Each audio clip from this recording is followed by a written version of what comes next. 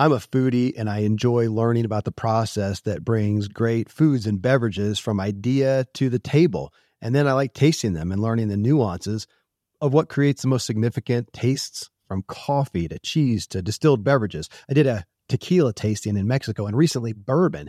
Heaven Hill bottled in bond bourbon really impressed me from the story to the taste. I grew up in Kentucky where horse racing and bourbon are famous, and I got introduced to Heaven Hill bottled in bond bourbon. It's produced by Heaven Hill Distillery, which has been and still remains family owned since 1935. And I'm impressed with the bourbon's ultra rich, smooth taste. And right on the bottle, it states that this bourbon is 7 years old, which is actually 3 times longer than what's required to be certified as bottled in bond. I feel with beverages, the longer the prep, the better the taste. Being a bottled in bond product means it must pass a list of 7 requirements that set the standard for this quality bourbon. So look for it at your local store. Heaven Hill reminds you to think wisely and drink wisely. Mom deserves the best, and there's no better place to shop for Mother's Day than Whole Foods Market. They're your destination for unbeatable savings, from premium gifts to show-stopping flowers and irresistible desserts. Start by saving 33% with Prime on all body care and candles. Then get a 15-stem bunch of tulips for just $9.99 each with Prime. Round out Mom's menu with festive rosé, irresistible berry chantilly cake, and more special treats. Come celebrate Mother's Day at Whole Foods Market. The Self-Helpful Podcast is brought to you by Ziglar, your premier source for equipping life and leadership coaches. Visit Ziglar.com and let them inspire your true coaching performance.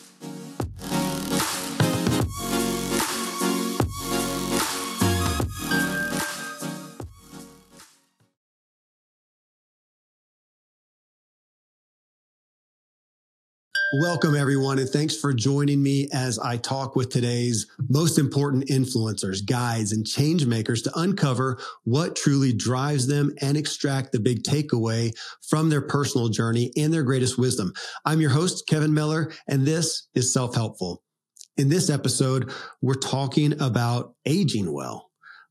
Specifically maintaining our mental and physical strength and capacity. The media talks so much about lifespan, but what I care about is health span. And I want to be healthy and able to the very end, whether my end is 60 years old or 100. My expert on this topic is Dr. Gabrielle Lyon. I have known of Dr. Lyon for a long, long time through functional medicine circles. Her focus and expertise, and I love the term, is muscle-centric medicine. That's what we're talking about today. And we are going to talk specifically about muscle and how we're missing this necessity in our culture that's so obsessed with so many of the wrong things for aging well. Dr. Lyon is board certified in family medicine and is a subject matter expert and educator in the practical application of protein types and levels for health, performance, aging, and disease prevention. And we're going to get into the topic of protein in relation to muscle. Her new book, if you're watching the video over my left shoulder here, is Forever Strong, a new science-based strategy for aging well, which I've been studying and is the catalyst for a lot of our conversation here. Also, check out her podcast. Right now, you just search for it, The Dr. Gabrielle Lyon Show. Gabrielle, it's just a gift to have you on here. Thank you. Kevin, thank you so much for having me. Thank you. Well, it's been a long time coming. Again, so many crossover people, and I hear and read about you and your work with other folks I've had on the show. I think even recently it might have been Dr. Will Cole that we did a series with, and some of these things came up in protein and muscle. First off, you pinned, it was the top of your Instagram page, I think it's pinned there, as a quote that says, "The quality of your life is a direct correlation to your muscle health."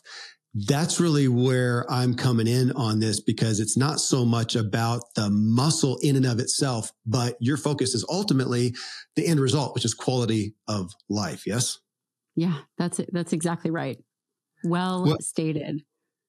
Well, in that, I want to hit that because we often get on the focus, and people think, oh, it's the point is to build muscle and have muscle, but that's not your message in and of itself. That's not the point. No, oftentimes skeletal muscle has really gotten a bad rap. It's really deeply involved in this concept of bro science. When people think about skeletal muscle, and you were an athlete, people think about, and probably still are, They think about being jacked and tan and self-tanner and good hair and muscle tees.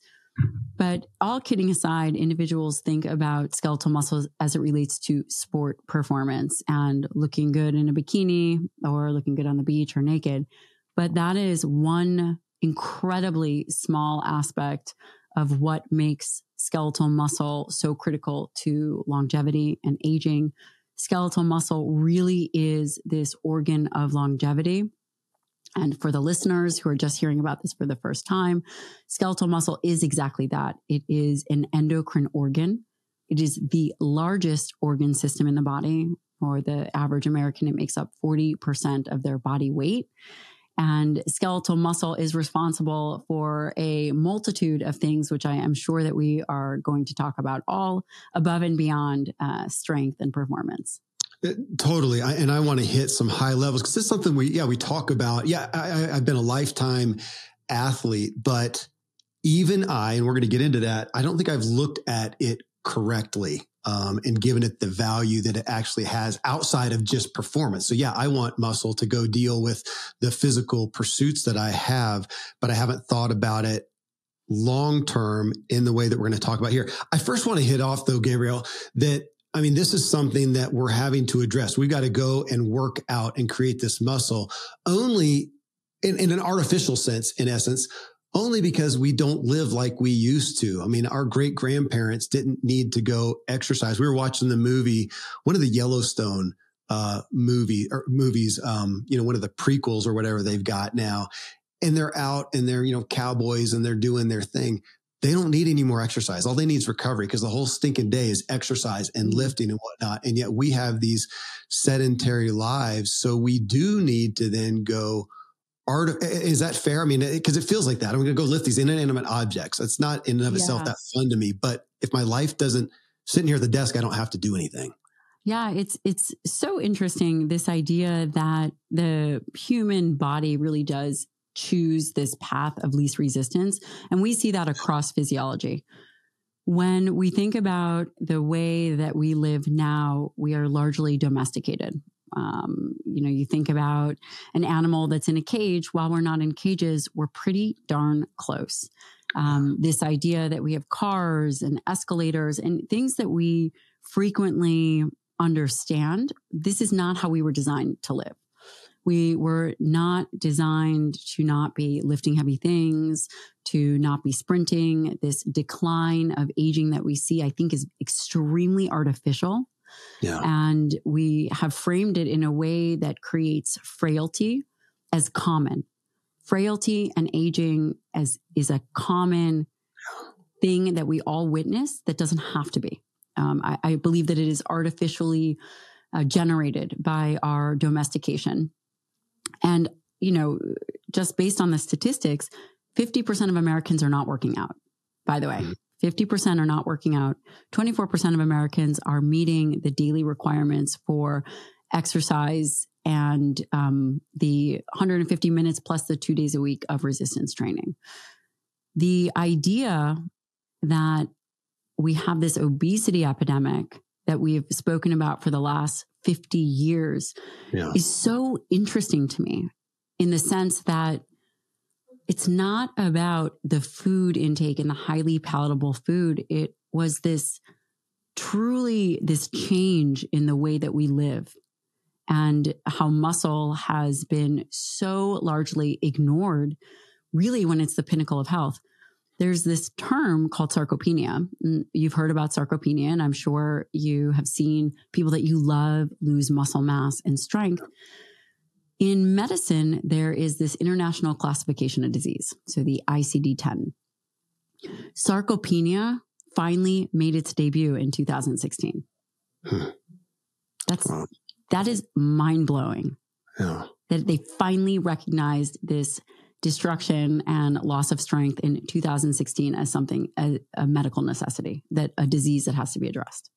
Well, you mentioned that we go in to see a doctor, medical professional, whatever, and they are going to check out our vitals, which of course is beyond shallow baseline. And even if we go in and get something deeper to look at other biomarkers, as you said in the book, when was the last time, everybody listening to think about this, when's the last time you went in and anybody asked you or measured your muscle mass? I mean, we don't even have the tools to do it generally. Now we've got, so you don't know this, Gabrielle, but my studio is in a functional medicine practice that I co-founded. So my buddy, best friend, and Doc is on the other side of the wall talking to a patient right now, and he bought an InBody. I don't know what it's called. The InBody thing. So you stand on it, looks like a weight machine, and you hold on to it. It measures your BMI and your muscle mass and whatever. It's like a $10,000 machine. The average person, unless it's a high end fitness center or something, you're not going to have that. We don't measure muscle mass. I mean, it's pretty, am I wrong? It's pretty much void. No, we don't. In the we markers. Don't. And that's amazing to think that this incredible endocrine organ that really determines the trajectory of how we age and how we live is not even being measured directly. This is a fundamental flaw in the way that we've been thinking about things. You're exactly right. Someone could use an InBody. Someone could use, the gold standard is a DEXA. A DEXA actually looks at body fat percentage. The rest of the information from the DEXA is extrapolated. It's not a direct measure of lean body mass. And by the way, lean body mass is muscle, it is bone, it is connective tissue, it is blood, it is everything other than fat mass. And up until recently, other than a CT or MRI, we have not been able to directly measure skeletal muscle mass. There's a new way of doing that's largely done in research now, which I'm so hopeful we'll be able to make it into practice. And it's called a D3 creatine. So it's a deuterated creatine. It's a labeling, which someone will be able to take a pill. They'll be able to test it in the urine, and you will get a direct measure of skeletal muscle mass just because of the way the pharmacokinetics are, which will be fascinating. Now, I will also say when this happens and becomes commonplace, you are going to see a change in the literature. You will also see a change in the understanding of skeletal muscle mass. People often talk about strength, but there is going to be an optimal level of muscle, of healthy skeletal muscle mass that I believe we will be able to identify. So this really circles back to your statement about physicians will measure a BMI, maybe they'll measure body fat percentage, but they do not look at skeletal muscle mass, nor do they typically look at measures of strength and think about muscle health, but that will hopefully change. I'm working on it. Yeah. And you talked about resistance training, and that's something that came to me, the need for it, the value of it, the benefit later in life. I'm an endurance guy. I was a pro cyclist. That's my go-to. That's my happy place, is to go ride, to go run. I'm getting ready next week, go with a bunch of guys, and we're doing this 40-miler and the Grand Tetons. And I enjoy doing that. And yet I started noticing I'd go to these races out here in the Rockies, and there'd be some old guy, some old lady, and they're doing it, which is awesome. I mean, the rest of their peers are on the couch or in the nursing home or dead. So it's awesome they're out there, but they're shuffling. I mean, their ability to get down and pick up a penny would be very minute. They can shuffle along. And I thought, I don't want that. I want to be able to drop down, do some burpees, or pick up a grandkid or whatnot. That's going to take something else. And that's what turned me towards the gym, in essence. And I've got a home gym and I do that, but I'm thinking, man, if I am going to be capable, and then further for you to take that and say, okay, as I'm working out the muscles, and this is, right out of your book, the brain is a muscle. I know we hear that, but I don't think that we're actually putting that together. If it's a muscle, the skeletal muscle is supporting that. And that's what I love, is seeing these people who are later in life have muscle, and we're not paying attention to the fact that they are cognitively there. That's the end result that I want as an old guy. I may enjoy the aesthetics and the ability now, but as a 90-year-old person, I just want to be able to think and write and talk. Yeah. And skeletal muscle plays a huge role in this. I don't know if you know this, but I did my fellowship in geriatrics and nutritional sciences at Washington University. And as a geriatrician, that is a physician that specializes in individuals over the age of 65. And the training at Washington University is Alzheimer's. There's a cognitive clinic which assesses Alzheimer's, the various kinds of Alzheimer's, memory, and just cognitive impairment. And that is incredibly fascinating when you begin to look at the interface between body composition and brain function. Yes, your brain is an organ and it is incredibly important. And the major things that impact Alzheimer's, cognitive impairment, don't begin later in life. These issues begin easily in your 30s. Alzheimer's, this type 3 diabetes of the brain, these vascular issues with Alzheimer's, these begin decades earlier, and then they are revealed later on. Where does muscle play a role in this? Skeletal muscle, which we should frame out, is again responsible for looking great in a bikini and all those other things, but it is your metabolic sink. And people are starting to recognize that Alzheimer's, there's multiple forms, but a large majority of Alzheimer's disease is a metabolic disease, meaning there is, it's like type 3 diabetes of the brain. Where does that come from? That comes from unhealthy body composition throughout a lifetime. Where does unhealthy body composition come from? It doesn't come from obesity. I don't think it comes from obesity. And the literature would also support that it really is. And William Evans has a great paper in which he showed that it's not the gain of body fat that is so impactful on people's morbidity and mortality, which is the death from any kind of disease. It is the loss of skeletal muscle, which is much more impactful as we age than the actual gain of body fat. So if individuals care about being cognitively aware, that begins early, and that the one lever that an individual can push is that physical lever. And skeletal muscle health is so key to that. Well, and I appreciate you bringing that up, because I wanted to as well. The aesthetic aspect, we think about that. I was talking to my kids recently. They wanted to see the new Indiana Jones. So I thought, well, let's go back and watch the old ones. And what stuck out to me is here's Harrison Ford back then. He was probably, 25 or 30. I don't know, about looking good in a swimsuit or whatever. I thought about, man, shave your head. Everybody wear a big burlap sack. And the point is the muscle we have underneath for the capability that it gives us. And I was actually going to ask the question, but you kind of answered it to begin with. Even if you have some fat on you, that's not as detrimental as the muscle you don't have. But I haven't thought about it in that way. That's exactly correct. Isn't that amazing? It is. I'm thinking about from a health standpoint, in essence, to exaggerate the point, you're going to say, yeah, better that I'm going to play with this, better that you're 20 pounds overweight, but you've got muscle, than you are not overweight maybe, but you're, as you know, you're skinny, kind of skinny, weak, skinny fat. Or sarcopenic. Okay. I would agree with that. I would also say I don't recommend being 20 pounds overweight, because if you have a lot of adiposity, a lot of fat tissue, you likely have fat tissue around the organs. Yeah. And fat doesn't just exist around the organs, it exists within the organs. And fat tissue can exist, or fat can exist within skeletal muscle. And when fat is infiltrated into skeletal muscle, that is a major cause of insulin resistance. So unhealthy skeletal muscle looks like a marbled steak. Again, I will also say that it's not the gain of body fat that matters. It's really that loss of skeletal muscle mass that is going to be detrimental, exponentially more detrimental than gaining body fat.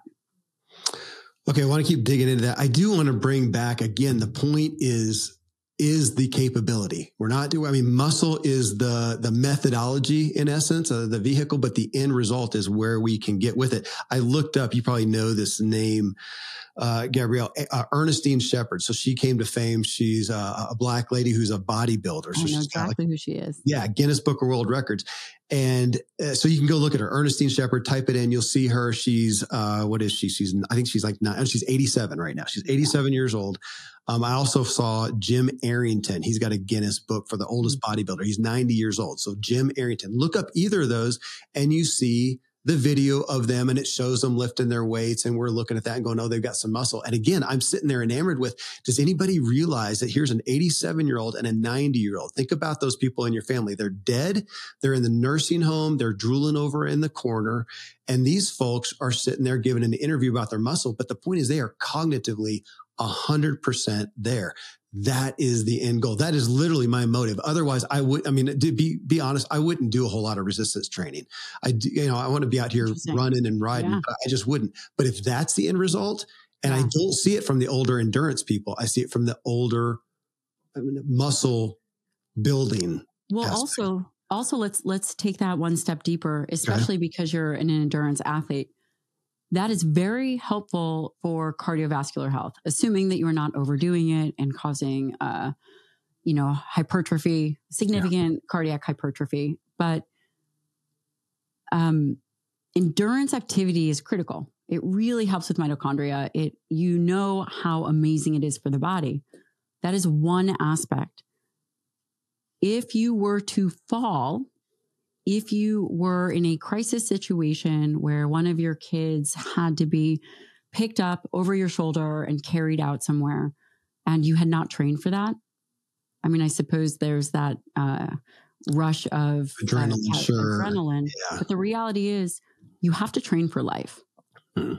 You have to train for life. Life is not just cardiovascular activity. You do need to build and maintain skeletal muscle. You have seen it with older endurance athletes. It does not become easier to maintain skeletal muscle. It becomes much more challenging over time because of the changes that happen to skeletal muscle. Skeletal muscle, we didn't really talk about what it does. I know that we will. Skeletal muscle is your metabolic disposal unit. It's like your garbage disposal. It's where the majority of glucose goes. 80% or so of glucose disposal, which is getting glucose, which is sugar, out of the blood and into the muscle. Why do we not want a high level of glucose in the blood? Because the definition of that is diabetes. It's very toxic to the organ system. It's very toxic to the vasculature when there are high levels of blood glucose. You need to be able to dispose of that, and having healthy skeletal muscle is the way to do it. The other thing is that skeletal muscle is actually a nutrient sensing organ. It senses the quality of the diet. And it does that because it senses amino acids, in particular, branch chain amino acids, one of which is called leucine. And when you are older, and by the way, I'll back up, leucine is essential for this process called muscle protein synthesis, which is ultimately what we want. It is a biomarker of health. Muscle protein synthesis is this idea of incorporating amino acids, which are the building blocks of proteins, into the tissue. And over time, we believe that that's what helps with skeletal muscle accretion, right? The building of muscle. Now, when you're older and you are not training, and arguably just when you are getting older, although I do have some thoughts that potentially people like those Guinness Book of World Record holders probably don't have what we call anabolic resistance. But with aging, the nutrient sensing capacity of skeletal muscle declines. What does this mean? It means that it becomes more difficult to actually stimulate the tissue like you did when you were younger.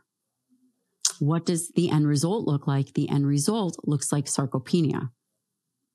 Okay. Can I ask then, is in a layman's sense, are you saying that, well, if you are younger, from youth on, if you are consistently building muscle, involved in muscle resistance, and you do that, and now you're 70 and you're still doing it, you have X propensity. If you don't do it through most of your life and try to pick it up later, it's going to be that much harder. Is that fair? Yes. Yes. And there are changes. I think that that's a great summary. And there are changes to this tissue that when you don't get your nutrition right, these changes to the skeletal muscle compounds. So what we are seeing when individuals get smaller and more frail and weaker is in part due to their dietary choices as well as their change in training. Oftentimes people are much more sedentary. And when you are younger, it is really critical it's kind of like saving money. You think about saving money, you think about building wealth. The same thing is like for your health. When you are younger or how you age, you really want to put muscle in the bank. And that becomes critical. And so when you're doing endurance activity, while great for cardiovascular health and, et cetera, and mitochondria, it's not great for muscle hypertrophy. And muscle hypertrophy is really that building of skeletal muscle so that it serves you later on in life. Okay. Give me unpack. You keep using skeletal muscle. And I read that in the book and I was just going to ask you here, are you saying in essence, well, and I'll ask it in this way. One, I'm assuming that it doesn't mean that more is better. So if you're Arnold Schwarzenegger, that it's better, that you need, answer that. More is better. And I got to follow up. I have thoughts about this. There is a likely genetic threshold that someone could obtain naturally. And when we're talking about bodybuilders, this is not a natural physiology. Yeah. I think that we're comparing apples to oranges or it's not kind of like an apples to apples comparison. It's different. I do believe that there should be a target for skeletal muscle. I don't have that answer. Nobody does. Nobody knows exactly. Kevin, I don't know what your ideal muscle mass should be. We could say maybe it's 50% your body weight. Nobody knows because it just over time. You're supposed to look at me and say, I nailed it. I was hoping for. Yeah. Yes, you nailed it. Thanks. I mean, there's no way to tell what we just don't have those metrics. Really, there's other ways that individuals are thinking about it now, whether it's appendicular skeletal muscle mass and there's all these other indices. But does that translate to an optimal level of muscle mass? It doesn't. And again, this conversation is truly changing the paradigm of how we think and bringing to light the core fundamental flaws in the ways that we have been thinking about things. I don't know what your optimal muscle mass. I know that if you're 30% body fat, you're going to have issues. Yeah. But I don't know what your optimal muscle mass is that you should be shooting for that would be ideal for an individual. Well, even the aspect of, I was wondering, you've got there's been debates I've seen of the bodybuilder versus the strength, trainer. We go look at the strongest competitions, whatever, even like the CrossFit type stuff, which I appreciate. And it's not the super hulked out, bulked out stuff. It feels like there's different. I mean, I know you mentioned, carpenters in the book somewhat. I know some of those guys who've been doing it for years. And I mean, their strength is unreal. Their grip strength, their just overall mobility, I would put above some of the bodybuilders who look like they should be able to crush them. And they're not as strong. It's kind of a puffed up thing. How do we explain that? What do you mean? Like that they're not as strong as you would think them to be? Yeah, that some of the strength, some of it that we're not talking about, that just because my strength and health thereof in muscle, again, is not related to that I need to get, twice as big a bicep that I have right now. I think that's an interesting question. Because typically, if someone is using an anabolic steroid, they're going to grow. There's going to be, whether it's hypertrophy or a change in muscle fiber type, it is going to be primed much more so than a natural progression of putting on tissue. Okay. And then the other aspect is, could you look at someone and determine how strong they are? Not necessarily. Yeah. Yeah. Which is also an interesting, I actually hadn't thought about that much. It just always stuck out to me because like my grandpa, when he was, in his 70s or 80s, he didn't look like much of anything.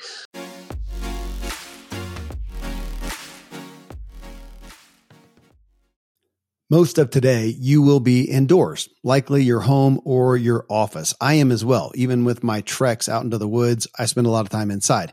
And we're going to think about 20,000 breaths. According to the EPA, The indoor air is 2 to 5 times more polluted than the outdoor air, sometimes up to 100 times more polluted.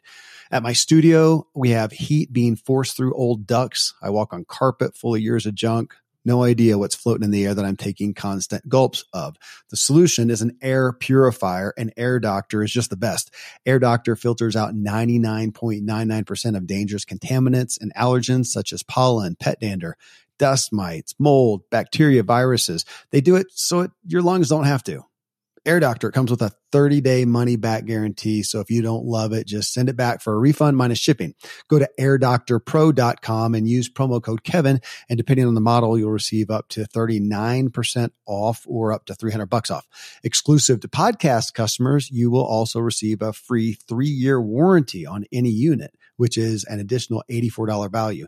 So to get this special offer, go to airdoctorpro.com. Use promo code Kevin. airdoctorpro.com, promo code Kevin.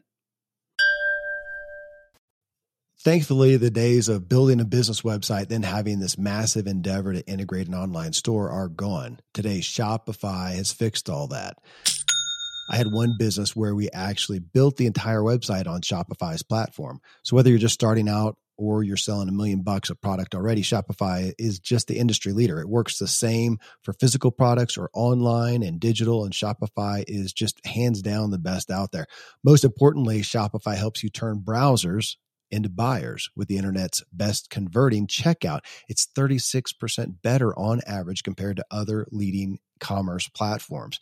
Getting people to buy is not that hard, at least to the buying point, but getting them to actually give their payment info is, and Shopify is king in that department. They also have top tier customer service, which I think is critical. You can sign up for a $1 per month trial period at shopify.com/Kevin. That's all lowercase. Go to shopify.com/Kevin to grow your business no matter what stage you're in. Shopify.com/Kevin.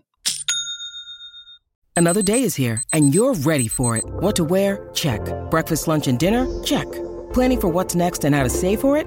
That's where Bank of America can help.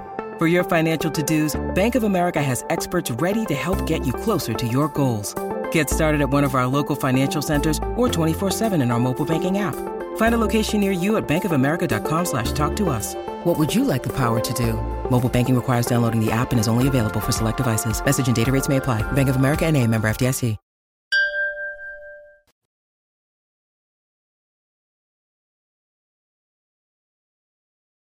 Holy smokes, man. He grabbed your arm. I mean, it was like a vice grip. And I think, where does his grip strength was good there. Yeah, his lifetime of doing things and stuff. Okay, well, and I want to get into some of the aspects of what type of workouts, what type of weight resistance we're doing, how much. But before that, what I've realized, and I've literally, had this happen, is that's secondary to whether I'm feeding it well. And now we get into the aspect of protein, which I'll tell you, I didn't tell you before this. I thought I'd divulge it here. That is not my strong suit. I grew up and it was, an endurance athlete. This was back in the pasta days, man. You pasta load, or carb load. Yeah. You do that. We lived on pastas and whatnot.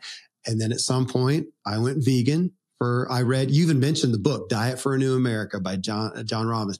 I read it. I took it. We did vegan for a long time. We came out of that. This was a long time ago, and I was doing well. I was a pro cyclist. I was doing well. People used to ask, "Where do you get your protein?" I had no idea, but I won last week, so it doesn't matter. I know. So I want to hit that. But then even as I've gone on in life, I have oftentimes struggled somewhat. I don't have a natural appetite for protein, for meat that much. I feel like it feels heavy. And so I haven't. So again, I have you on the show for a reason, because I'm reading it. It makes sense. Yeah. This has not been my strong suit. So talk about protein, because if we don't feed the exercise, it's pretty moot. That's what I've realized for me. Yeah. Dietary protein is an interesting conversation, because it is much more controversial than any other macronutrient. So the macronutrients are carbohydrates, fats, proteins, and then another source of calories would be alcohol. Carbohydrates, everyone will talk about too much is not great.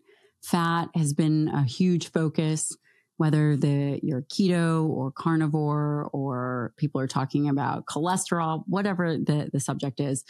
and they make all these kind of recommendations around carbohydrates and recommendations around fats. But protein is like the black sheep of the macronutrient family. And it has a very interesting history. Now, just for a point of reference, I did my undergraduate in human nutrition, vitamin, mineral metabolism with Don Layman at the University of Illinois. I have been studying I've been studying this for about 2 decades and been mentored and continue to be mentored by Dr. Donald Layman, who is a world-renowned protein researcher and really has moved the needle when it comes to how we think about protein and muscle. Now, with all that being said, when I started, there was not controversy. People didn't really care if you were going to follow Diet for a New Planet or whatever it is. The vegan, vegetarian world, nobody argued about protein. It was not nearly as heated. This is a new phenomenon in the way that it is much more vocal now. But the roots of this existed for quite some time. And I talk about that in the book, really the history of where we are today. Now, let's take a kind of a look back in time. And dietary protein recommendations, they came out, the original protein recommendations, where I think it was a percentage of calories, was in around 1943. And again, this was happening when there was World War II and people were rationing and sending all the high quality proteins to the soldiers. And on home soil, people were encouraged to build victory gardens and save all these nutrients for the people at war. Then, so this was kind of the first iteration of rationing. There was also this conversation, not quite at the same time, but there was a guy named Sylvester Graham. Sylvester Graham was a Presbyterian minister, and he actually died very early, which is, I think, why people don't talk so much about it. I think he died around 55, and he believed that individuals, in order to obtain morality and continue to be a moral, upstanding citizen, should abstain from sex and alcohol and should not eat meat, should just eat fruits, vegetables, and grains. And this was, very early on. And he really influenced, I hear that he was a very charismatic speaker and people really followed him. He influenced a very powerful man whose name was John Kellogg, who ended up creating the graham cracker and ultimately granola. Interesting. So this is also around the time where there is an increase in processed foods. Now there is profitability. Things are different than commodities.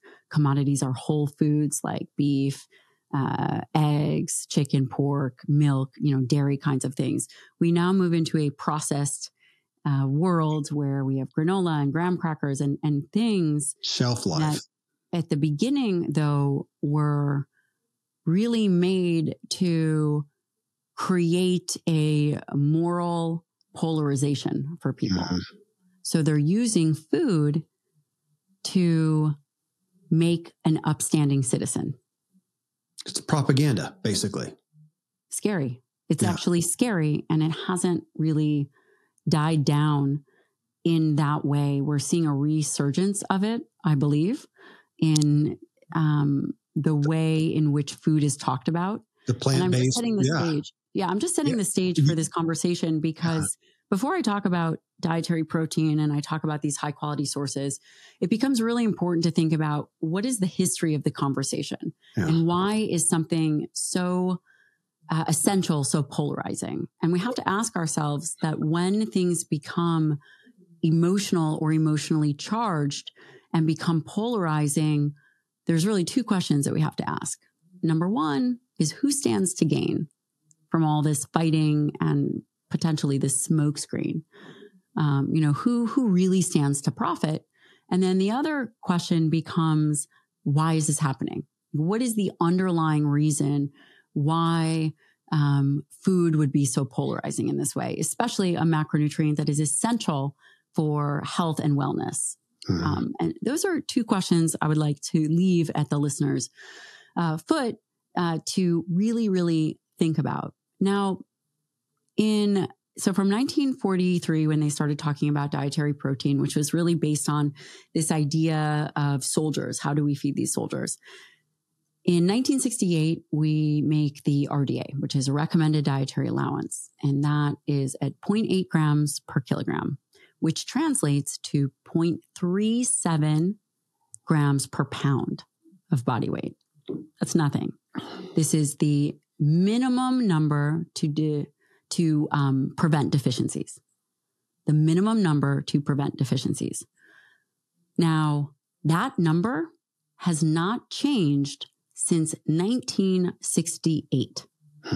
We have not changed the dietary recommendations since the 60s. On the heels of what I'm going to say is propaganda.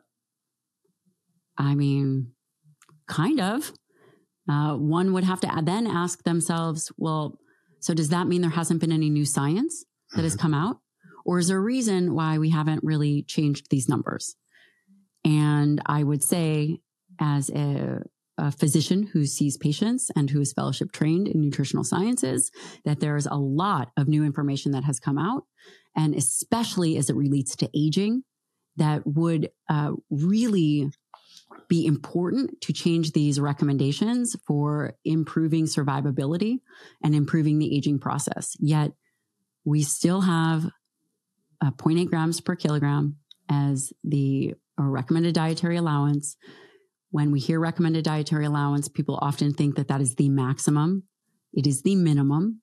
And the way in which we frame protein when an individual, just in the context of vitamin C, Kevin, if you were to get sick and I told you that the RDA for vitamin C is 60 milligrams, one, like a small orange, would you say, okay, that's definitely enough to help me get over my cold or X, Y, and Z? Well, I happen to know better. So, yeah. But you would also, my friend, say, nah, I'm really not feeling well. I think I'm going to take some extra vitamin C. Yeah. Now, when you think about protein, nobody talks about it that way. Mm-hmm. But dietary protein is essential for all the things and all the structures in the body, including neurotransmitters and including muscle health and gut lining and you name it, it's included. Well, can I interject real quick? I mean, I want people to hear, because this comes up a lot on the show as we're talking about health and wellness. I mean, what we're doing now, especially in America, if I can just pick on that, it is not working. I want people to hear this, to hear you talking about the history and what we've done in the past and how we viewed this, and you're lining up as this is not. This hasn't been on par. It's not, obviously it's not working. Here we are in a time when we should have all the information. We have access to it, free access to it. And yet we are sicker, fatter, sadder than we ever have been. And people are aging. Back to what I said in the intro, lifespan. I see this constantly. Oh, the lifespan is over here at this age. Yeah, but the health span is getting shorter. And we just have people who linger. I don't want to linger. I want to be running strong till, something catastrophic happens, something gives out like it should, like the elk on my land. They go along, they're not hobbling across the pasture with an oxygen mask and a cane. They're going full tilt until boom, they go, and that's when they should go. That's what I want to do. But we look at lifespan, even though, we've gotten really good at keeping people alive, the heartbeat going, even though nothing else is working. So it makes sense, obviously, that what we've been doing does not work. You're saying more protein. I do feel like that there's people, I don't want them to confuse it with calories. I mean, we are over-caloried for sure, and we're obese. That's different. I mean, protein is, and you keep talking about the right kinds of protein and, lean we'll talk muscle. About all that. It's interesting because at the time of rationing, I'll blow your mind. They were rationing, I believe, I wanted to put this in the book, but again, it took 2 years to write and they took a lot of stuff out. The individuals were rationed, I think, around 3,500 calories per person. And the average woman, I want to say the average male was 150 pounds and the average female was maybe 120 pounds. And they were rationing around 3,500 calories. So the question becomes,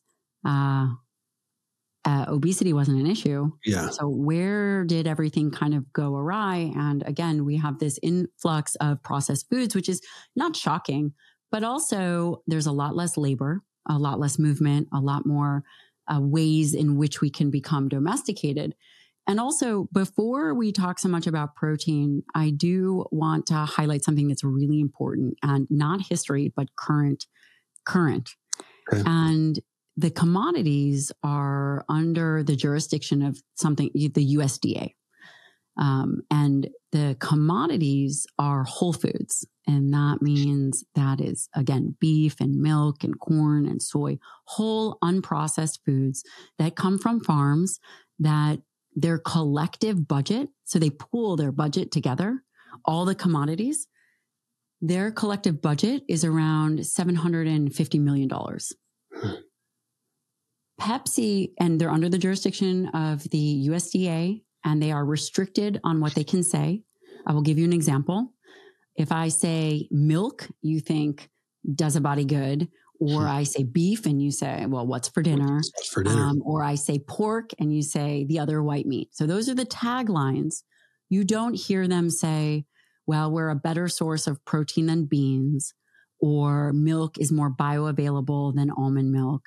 They don't say anything and cannot say anything disparaging or come to their own defense. They cannot. Now, on the other side of that, I'll just pick one company, PepsiCo.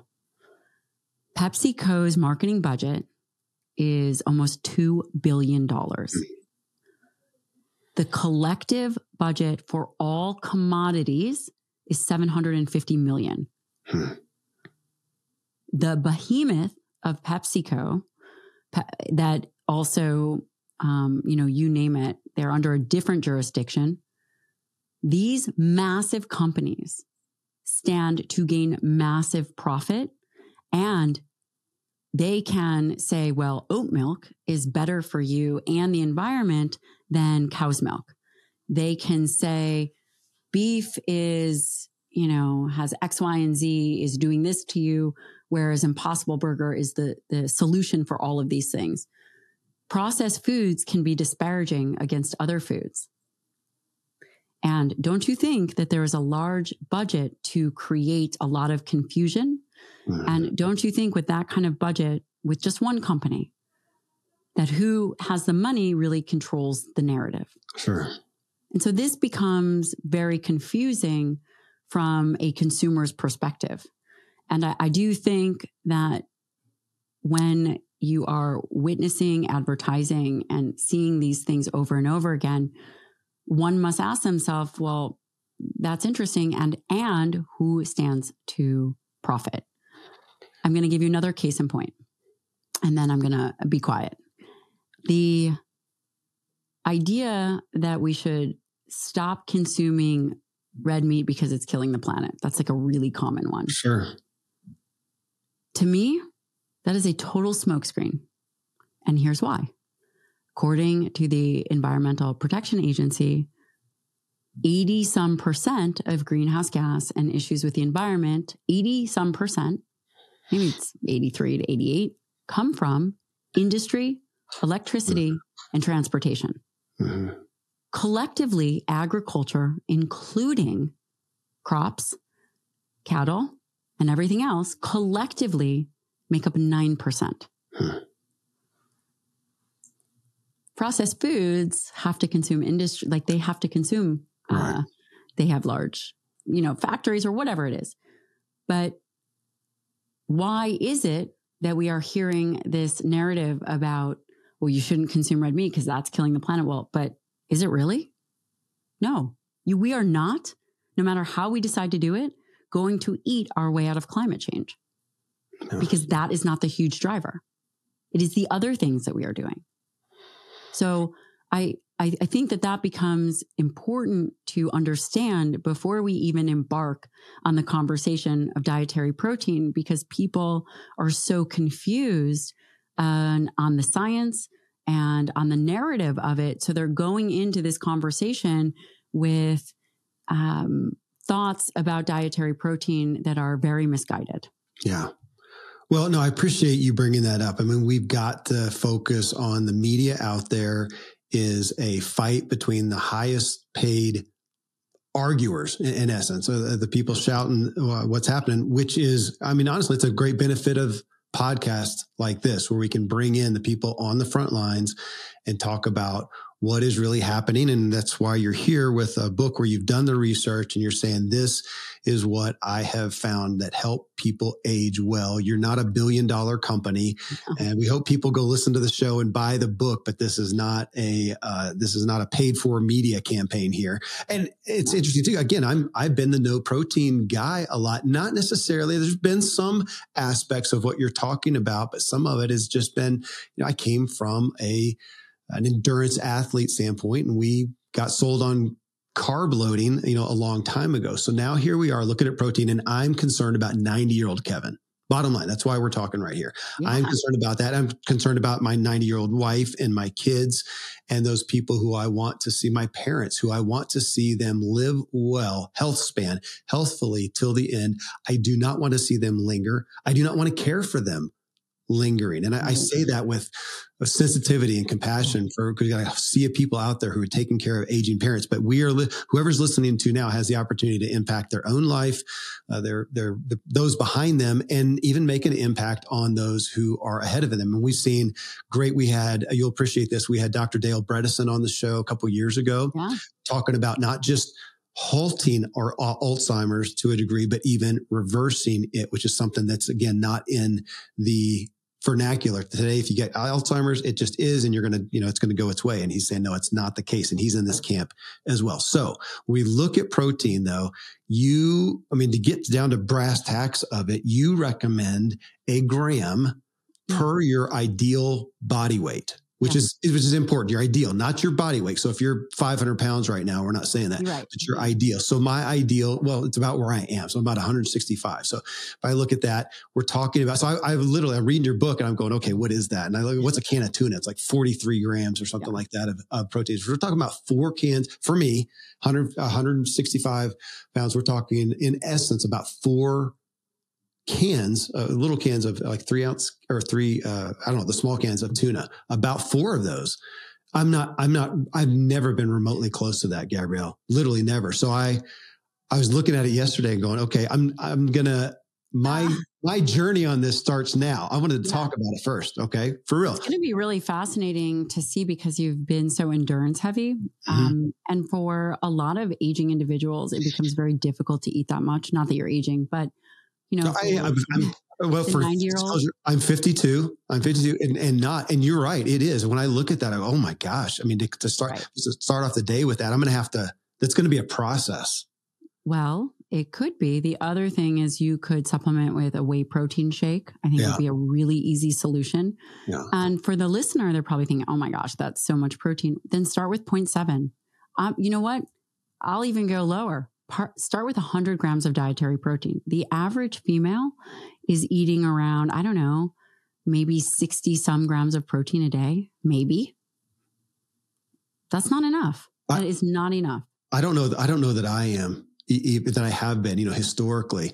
Yeah. It is just, I got out of the habit, coming from vegan and vegetarianism, whatever, and kind of just got out of the habit. So for me, it's looking at it, and this is going to be it's like starting out a new, workout program. This is a new thing.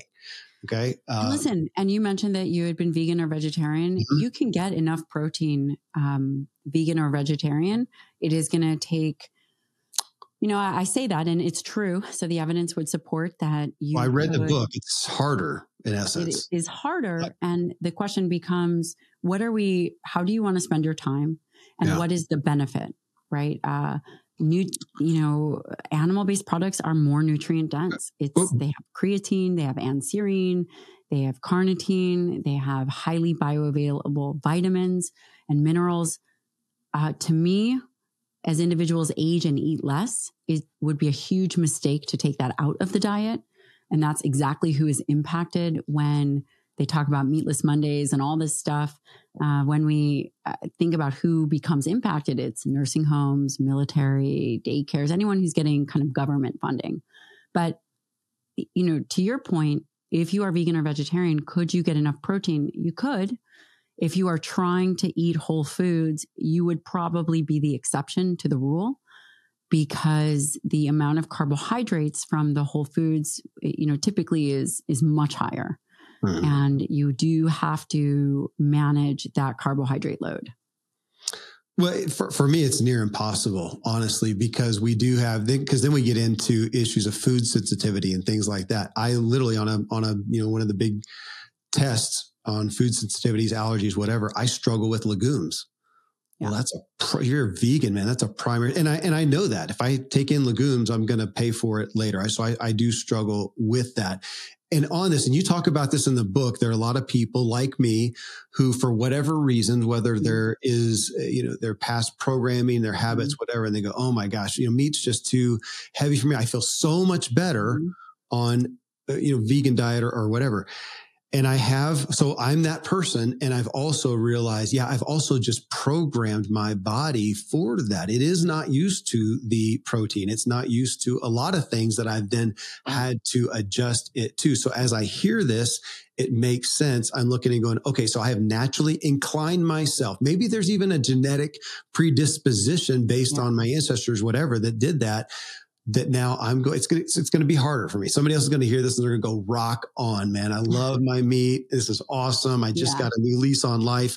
I'm going to do that and it's going to be great. And there's going to be people like me who go, man, I struggle with that. And I want to feel good on my next performance, whether it's creatively out of my brain or out on the trail. I'm going to have to work into this to a big degree. Yeah. And it's totally doable. One of the most important muscles that you said that you have to work is really your mind. And it doesn't matter what the plan is, you have to be able to really commit to it, which you shouldn't have a problem, because this is kind of how you've done your whole life, and execute on it. For you, I believe a way to, if we were to stay in line with your current beliefs, then a way to do that would be adding in either a rice pea blend shake or a whey protein. You easily be able to get 50 grams of protein on each shot of that. And that would be great. And then that would be a great starting place for you. It would literally be the easiest, doing a smoothie that. I should call out. So we advertise with Athletic Greens. I think you do too, don't you? No. Okay. I thought I heard that, but Athletic Greens or something like that. But there's a lot of things out there to do your smoothie with. Now that's not a protein thing, but to do that would be a great help for me to get started. And then but now let's talk about literally the proteins. I mean, you do talk and advocate a lot for red meat. Now in from a health standpoint and even a sustainability standpoint, I know you had, I think you had Mark Hyman on, or you were on his show. Yeah. Recently. Oh no, I was on his. Yeah. Dr. Mark Hyman. Yeah. And he is a big proponent of, grass-fed, grass-finished meat and whatnot. So talk about the types and the quality of the proteins, and go ahead and talk about it from a meat standpoint. So you can do it from a vegan. Right now, let's go ahead and talk about it from a meat standpoint. Well, first of all, I do not think that you should be limited by the kind of meat. Would it be great if everyone could afford grass-fed, grass-finished meat? It would be. Is that practical for everybody? It's not, because it can be very cost prohibitive. That being said, the majority of meat still comes from smaller farms. And whether it is grain finished, there are a lot of ranchers out there. Are there issues with large conventional factories? Yes. And number one, there are bad practices in everything. Right. Number two, we literally have an entire world to feed. Our population is out of control. The best thing that we can do is make them metabolically healthy. Best thing that we can do. That being said, again, my primary answer to your question is, does it matter if it's grass-fed or grass-finished or any of the other things or organic? No, I do not believe that. I think it would really limit people's choices. And I don't think that is the end result goal. So if you can, great. But if not, at least we still want the meat. But talk to me about then beef. You already mentioned this, beef, pork, chicken, and let's say fish are the big ones. And I would even pull out salmon specifically as of course, the highlight one. And we have another advertiser that sells those things and sells them in a healthy way. You do spend more for that, but talk to us about those, the benefits or what you would promote. Yeah. Yeah. Number one,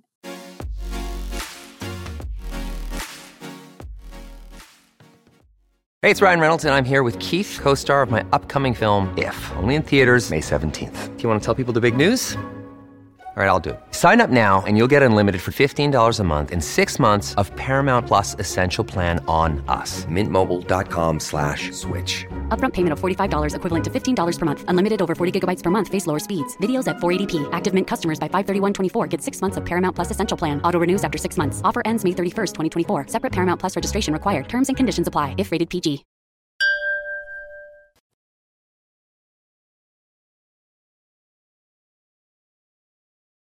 in my mind, there is absolutely no replacement for high quality proteins. Not just because of the protein. It's not about just the protein. It is about the food matrix. It is about all the other things that ride along with these high quality proteins, whether it's salmon with omega-3s, depending on where you get the salmon, it has anthocyanins, there's that orange color. There's many different reasons why animal-based products are very nutrient dense. Oftentimes when we talk about fruits and vegetables, we talk about the phytonutrients. Well, there are low molecular weight compounds in animal-based products, on the equivalent but different end. And we fail to really talk about that. When it comes to beef, the majority, a huge majority of the fat in beef is actually monounsaturated. So it's like olive oil. Yeah. The majority, there's a large majority of the fat in beef is actually monounsaturated. The leaner the beef, in my opinion, the better. And that's potentially where grass-fed can come in. Those, animals tend to be leaner, but you can always choose lean cuts of meat. The protein has 7 grams of protein per 1 ounce, and it is highly, highly bioavailable within this food matrix. And I was also looking at some new recent data that the skeletal muscle, the tissue of the meat, can potentially have some of the other, I don't want to say phytonutrients, but these other nutrients depending on the quality of the feed that the cow is getting. So that is very fascinating. Now, when I think about chicken, again, it's a very lean source of protein. I do think that is great. It also has 7 grams per 1 ounce. Fish has roughly 5 grams of protein per 1 ounce. Salmon is good. However, salmon is higher in fat. I do believe that total calories matter. That is also not just my belief. There does happen to be, there is an equation of calories in, calories out.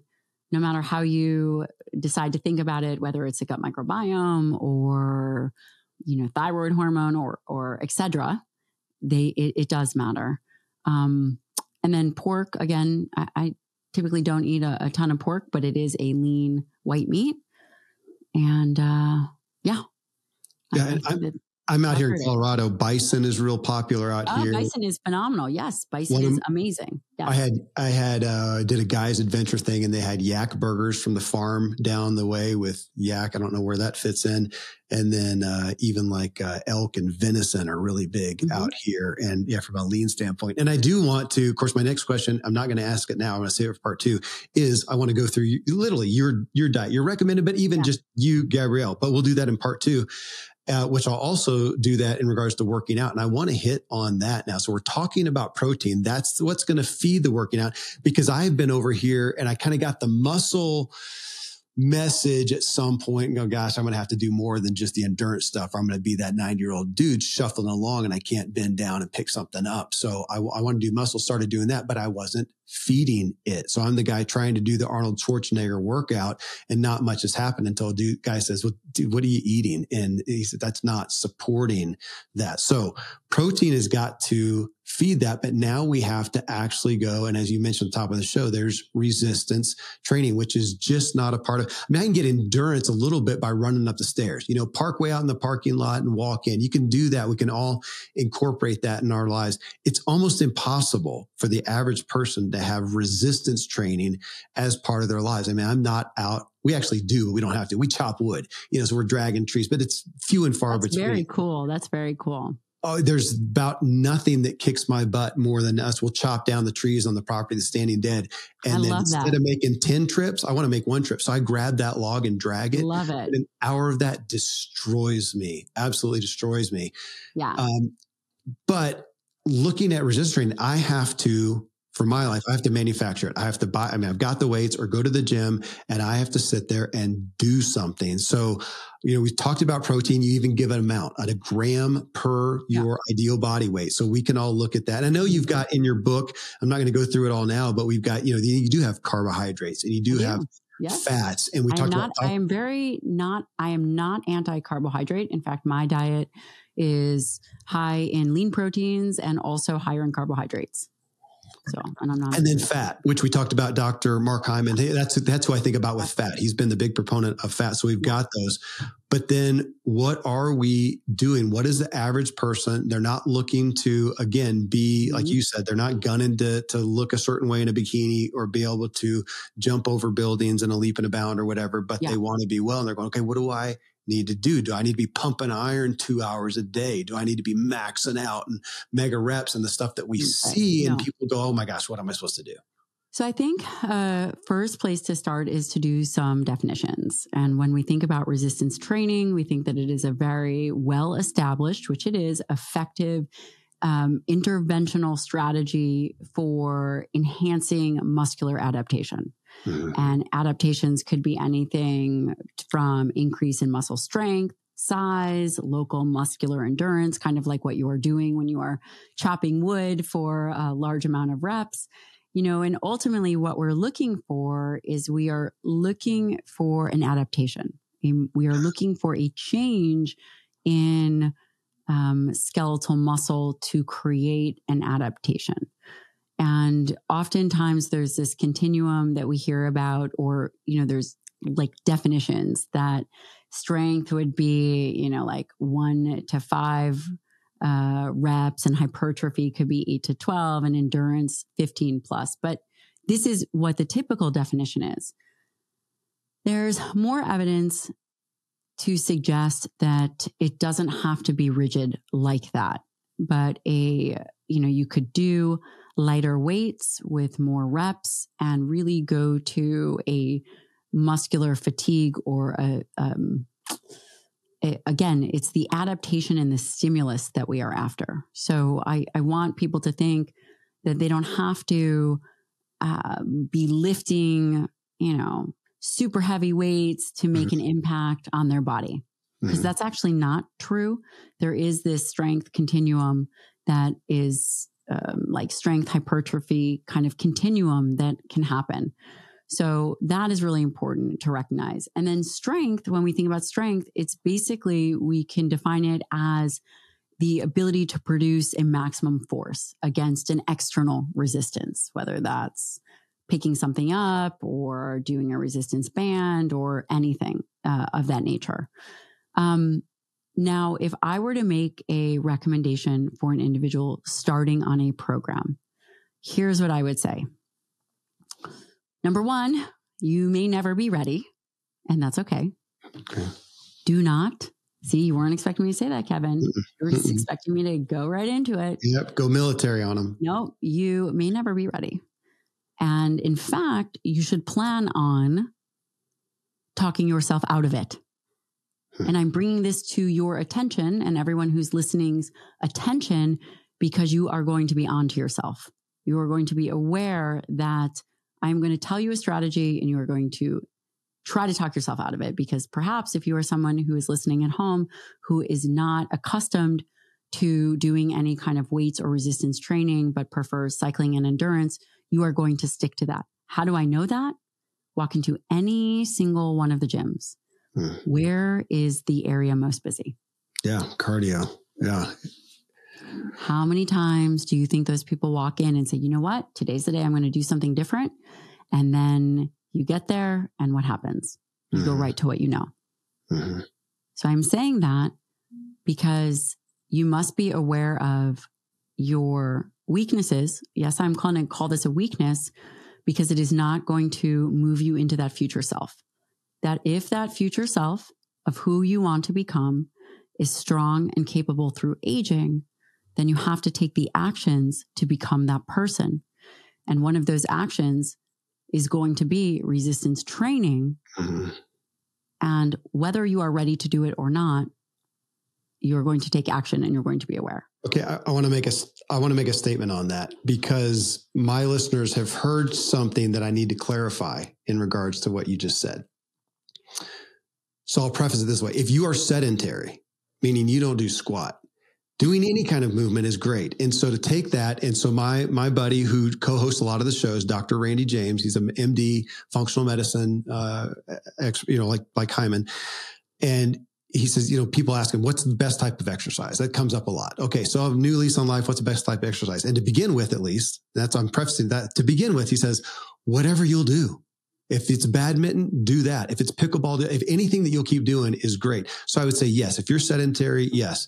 Now we're going to give that a caveat to say, if you want to be well and age well, you're going to have to add some, well, no, actually, let me ask you that. I was going to say, add some resistance training. But if we looked at that, let's come back to the question of what exercise is best. I'm actually going to throw that at you then to say, if you're going to err on the side of cardio or resistance training, if you, Dr. Gabrielle Lyon, is saying, okay, if you're looking at aging, if you want to be that 90-year-old person who's cognitively there, like Ernestine, whatever her name was, where would you err on it? Because I assume you're going to say resistance training. Yes. Okay. It is a non-negotiable. Okay. It is a non-negotiable. Yeah. It's a non-negotiable, especially for aging. And it's not to say that cardiovascular activity is not important. It is. But if you believe that skeletal muscle is the organ of longevity, and you believe that the more healthy muscle mass you have, the greater your glucose disposal will be. So the better blood sugar regulation you will have, the better your insulin sensitivity will be, the better your triglycerides will be. Again, these are all biomarkers that are critical as it relates to aging well. If you believe that the more muscle mass you have, the greater your survivability against anything that is coming to you, then you have to agree. If we were to prioritize, then we would say skeletal muscle and resistance training would be the priority. If you were to fall, break your hip, if you were to fall and not be able to get up, but you have great cardiovascular health, what is going to happen? Yeah. Your survivability, when they put an individual who gets sick. So, first of all, we don't age in a linear trajectory. We age through periods of catabolic crises. What does that mean? This is some of the earlier work by Doug Patton-Jones. And when we age, this catabolic crisis, for example, would be getting the flu and being bedridden for a week. Mm-hmm. When you are young, you get the flu, your strength goes down, you might lose some muscle, you go right back up. When you are 50 and you are bedridden for a week, how long does it take you to recover your endurance and your strength? Yeah. Not only that, if you are not incredibly physically active, you go like this. And this becomes your new baseline. Then you go along. Then all of a sudden, I don't know, you go on vacation and you're just laying around like a slob. I don't know. And you are not exercising. You go a little bit lower. You get another flu or you get an injury. You name it. There are catabolic crises that happen over time. And when you age, it becomes much more difficult to go back up to baseline. What protects you during this time? That's skeletal muscle. I'm curious. I don't want to interrupt, but I'm going to. I'm curious. Thanks. I'm curious. if you looked at COVID, I mean, we just came through that, and the cases of COVID would be interesting amongst athletes on the endurance side and the muscle side. Because in growing up in an endurance arena, I almost got the feeling of a fragility that we're good until something catches on. And then my buddy who's the ultra endurance runner, and he's out for, a week. It took him out.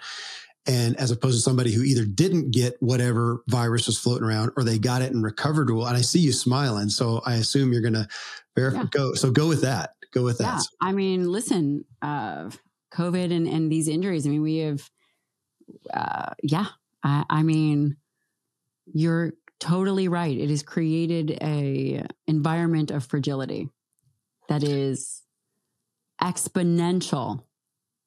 I mean, you're just right. That's why I'm smiling. Which is what we see. And part of this I wanted to pull out too is when we're talking about aging well. Okay. So back off of muscle and protein and stuff. Our point is aging well.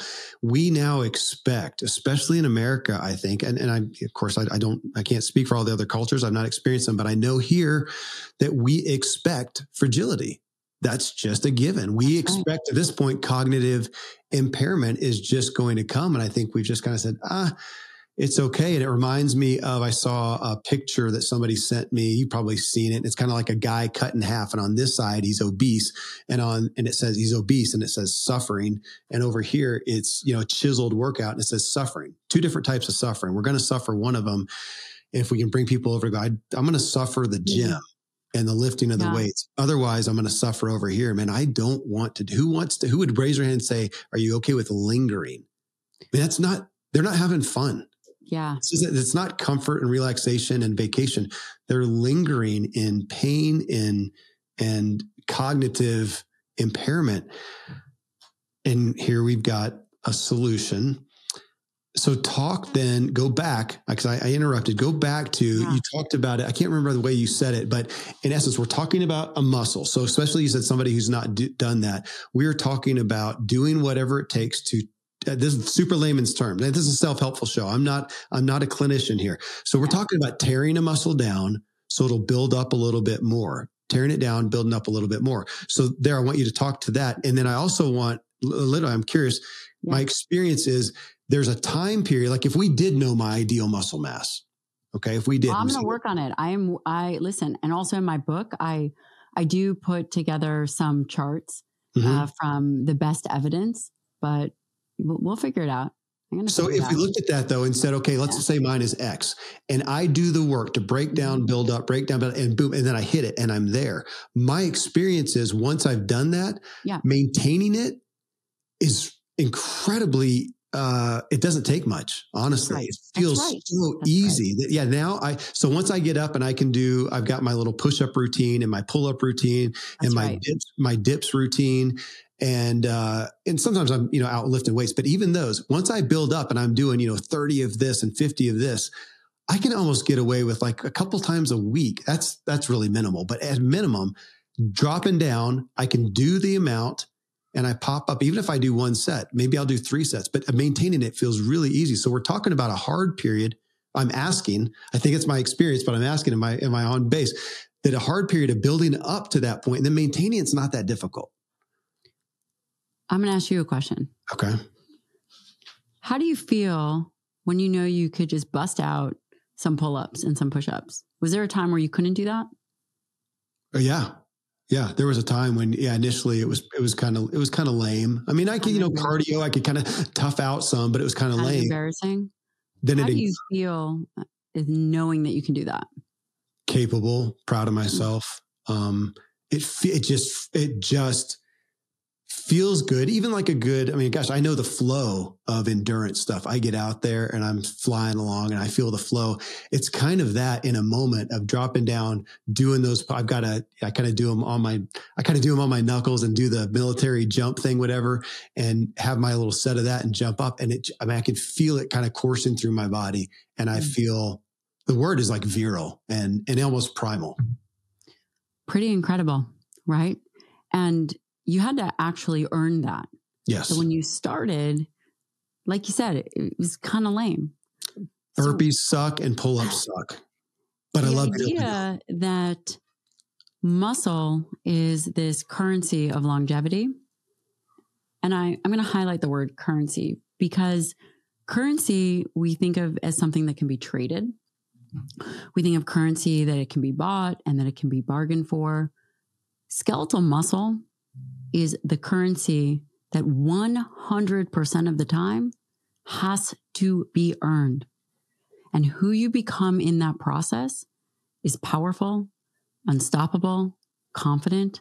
It makes everything better. I've been practicing medicine since 2006. I have never heard someone say, I can do push-ups and pull-ups and I'm worse off. Right. Fair. You become more capable, which is a word that you used. Mm-hmm. And that capacity and capability is a transferable skill. Yes. And I know that we are talking about muscle, and I know that we are talking about protein. And I think about this a lot, as you can imagine. And here's what I think. Why, if people know how important exercise is, are they not doing it? I don't have that answer. But what I would say is if we can figure out the lever to push people in that direction, whether it is challenge, whether it is thinking about the person that they can become, whatever it is so critical to get that right, because it's going to change everything. Not just for the metabolism, but if we believe that we have a frail society, and there's a saying, it says, good times make soft men and soft men make hard times. The same is true for how you conduct your physical life. And so how do we inspire people to become strong? And that's why I titled the book Forever Strong. It is, I'm a physician, and the truth is I use medicine as the modality to get the best out of people. And this book is an example of that. That word you use, capacity, is one of my favorite ones. I want the capacity to do more, be more. I also want the capacity for joy, for hope, for creativity, for decision-making, for critical thinking. And my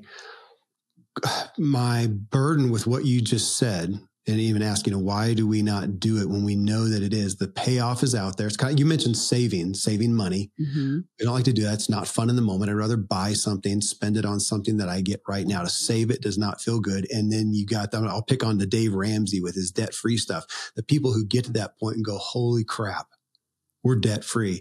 It's a new lease on life. I mean, it is. So for you to go back and say, what does it feel like to have strength and mobility and wellness? I think that's the other reason why people do it, if they haven't experienced it. Once you have, once I am now, now I have more muscle on me today than I ever have been.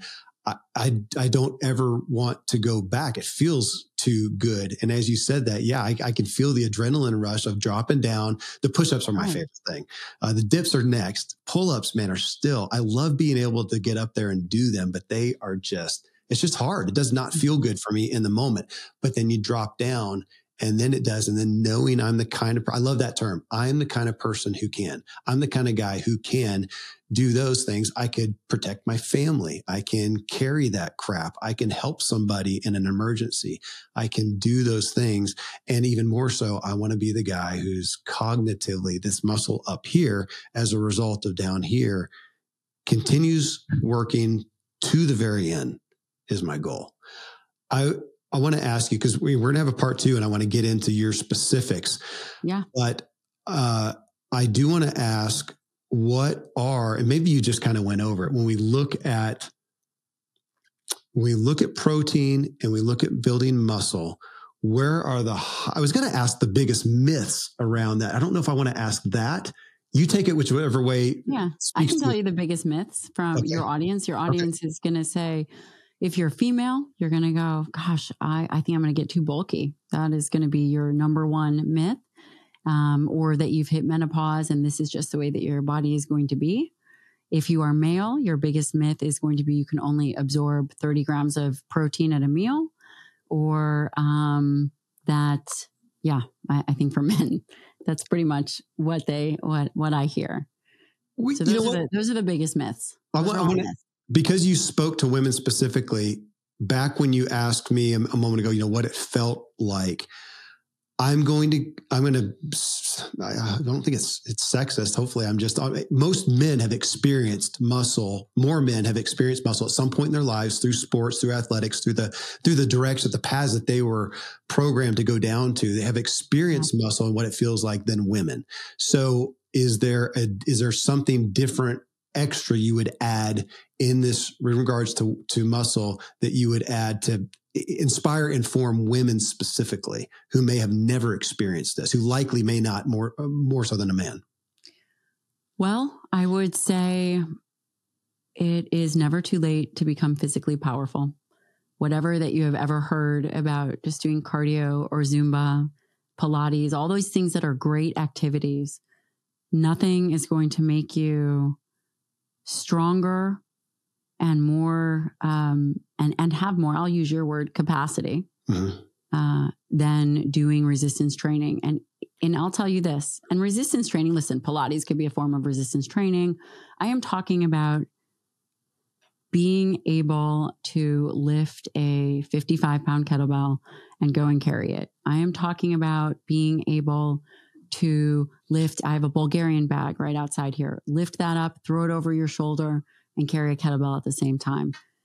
There is something very inspiring about human resilience, and women can obtain that too. And the current narrative has pushed women away from it for whatever reason. And maybe some women don't like to lift heavy things or whatever it is. Just because you haven't doesn't mean you can't, and it doesn't need to be intimidating, because you've likely done much harder things like given birth or, moved. There's so many other more difficult challenges. And I'll say one last thing. The only way to ever gain confidence in a domain, and whether this domain is physical and this domain is lifting weights, the only way to do that is to actually do the thing. Yeah. And that is confidence that is built within the arena. Gabrielle, I want to get into specifics on our next episode together. Right now, though, I want to give them some resources. And folks, thank you for joining us on this journey as we seek to elevate our own experience and improve the way we show up for others. Gabrielle's new book, which again, those who are watching, you can see it over my shoulder, is Forever Strong, a new science-based strategy for aging well. That's what I've been studying. That's the catalyst for the conversation here. Find her on her podcast to tune in to this information every week. You just search for the Dr. Gabrielle Lyon Show. And if you want to see what muscle looks like, go to her Instagram page. She's got over 400,000 people. Yeah, if you think you're going to be too bulky as a woman, go check it out. 400,000 people are over that at Dr. Gabrielle Lyon. So you can find that on Instagram. I want to mention a few other things that I think, if we're talking about exercise, I actually, and by the way, I could never be a fitness influencer, created a full workout library. Has over 80 videos that people can get when they purchase the book. We have a whole bunch of other things that individuals can get, but there is a full workout video, talks about how-tos, if you're a beginner, if you're starting with resistance bands, whatever it is that you... And that's at the website? Yeah, it's at my website. Which isn't that the same thing as your Instagram, drgabriellelyon.com? Yeah. Okay. Well, folks, get that. And then stay tuned with us for part 2 as we get into some specifics of what drives Dr. Gabrielle Lyon. And if you appreciate this podcast and want to share it with others, give us a rating on Spotify, leave us a review and a rating on Apple, and you can subscribe to YouTube and watch the full episode like this one with Gabrielle. Find me at kevinmiller.co on social media. And if you want to learn how to master your own inner drive, get my book, What Drives You, on Amazon. And until next time, stay driven.